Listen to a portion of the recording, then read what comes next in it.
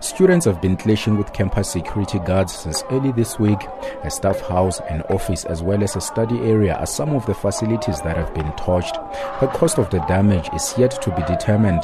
The protests are a continuation of last year's demonstrations over poor security after a couple of students were murdered. Yesterday, the students marched within the institution from the main residence to the main campus to demand a meeting with management. They were chased out by security guards who fired rubber bullets at them.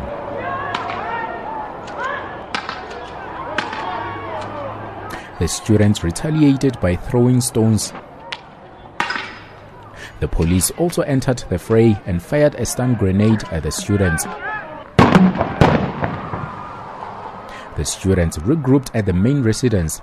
As journalists were conducting interviews with students, police arrived in a police nyala. Don't run, don't run. There's a media here. Don't run. Don't run. Let them shoot at us. Let them shoot at us. They won't shoot. They won't So shoot. what we are saying, this is the kind of a violence that we are received with. Don't run. Don't run.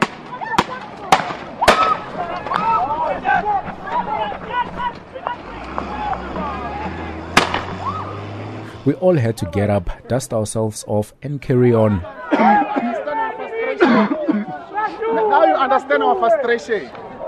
Some students had long started leaving the residence over safety concerns before these clashes. Others spoke of how they were attacked during the week. The securities, they are the one who are vandalizing.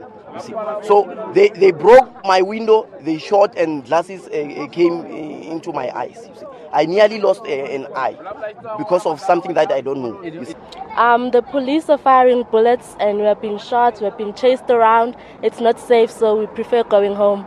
I was eating in my friend's room, so I heard a lady screaming. When I opened the curtain, those people of Mafugu were carrying guns.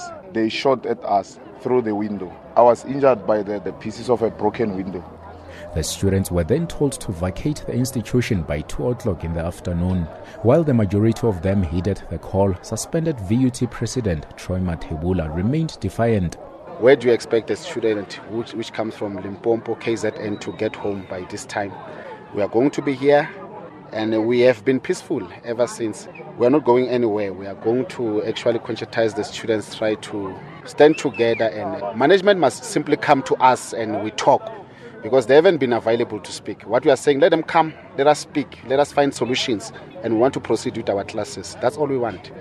There was no defiance at 2 p.m. and by late afternoon, the campus was cleared of all students, with security guards manning the gates. The university said special arrangements were in place for students who might be left stranded. Acting Deputy Vice-Chancellor Dr. Sekgopane Seroka says the demand by students for VUT to cut ties with the security company is being delayed by a debate with unions over insourcing. He says while some of the allegations made by the students are true, the students also have a lot to answer for.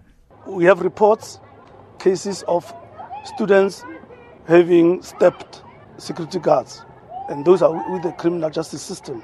We have instances where security guards have been caught stealing laptops, cell phones from these venues, library, labs, and from the residences. So on both sides, there are issues to be resolved.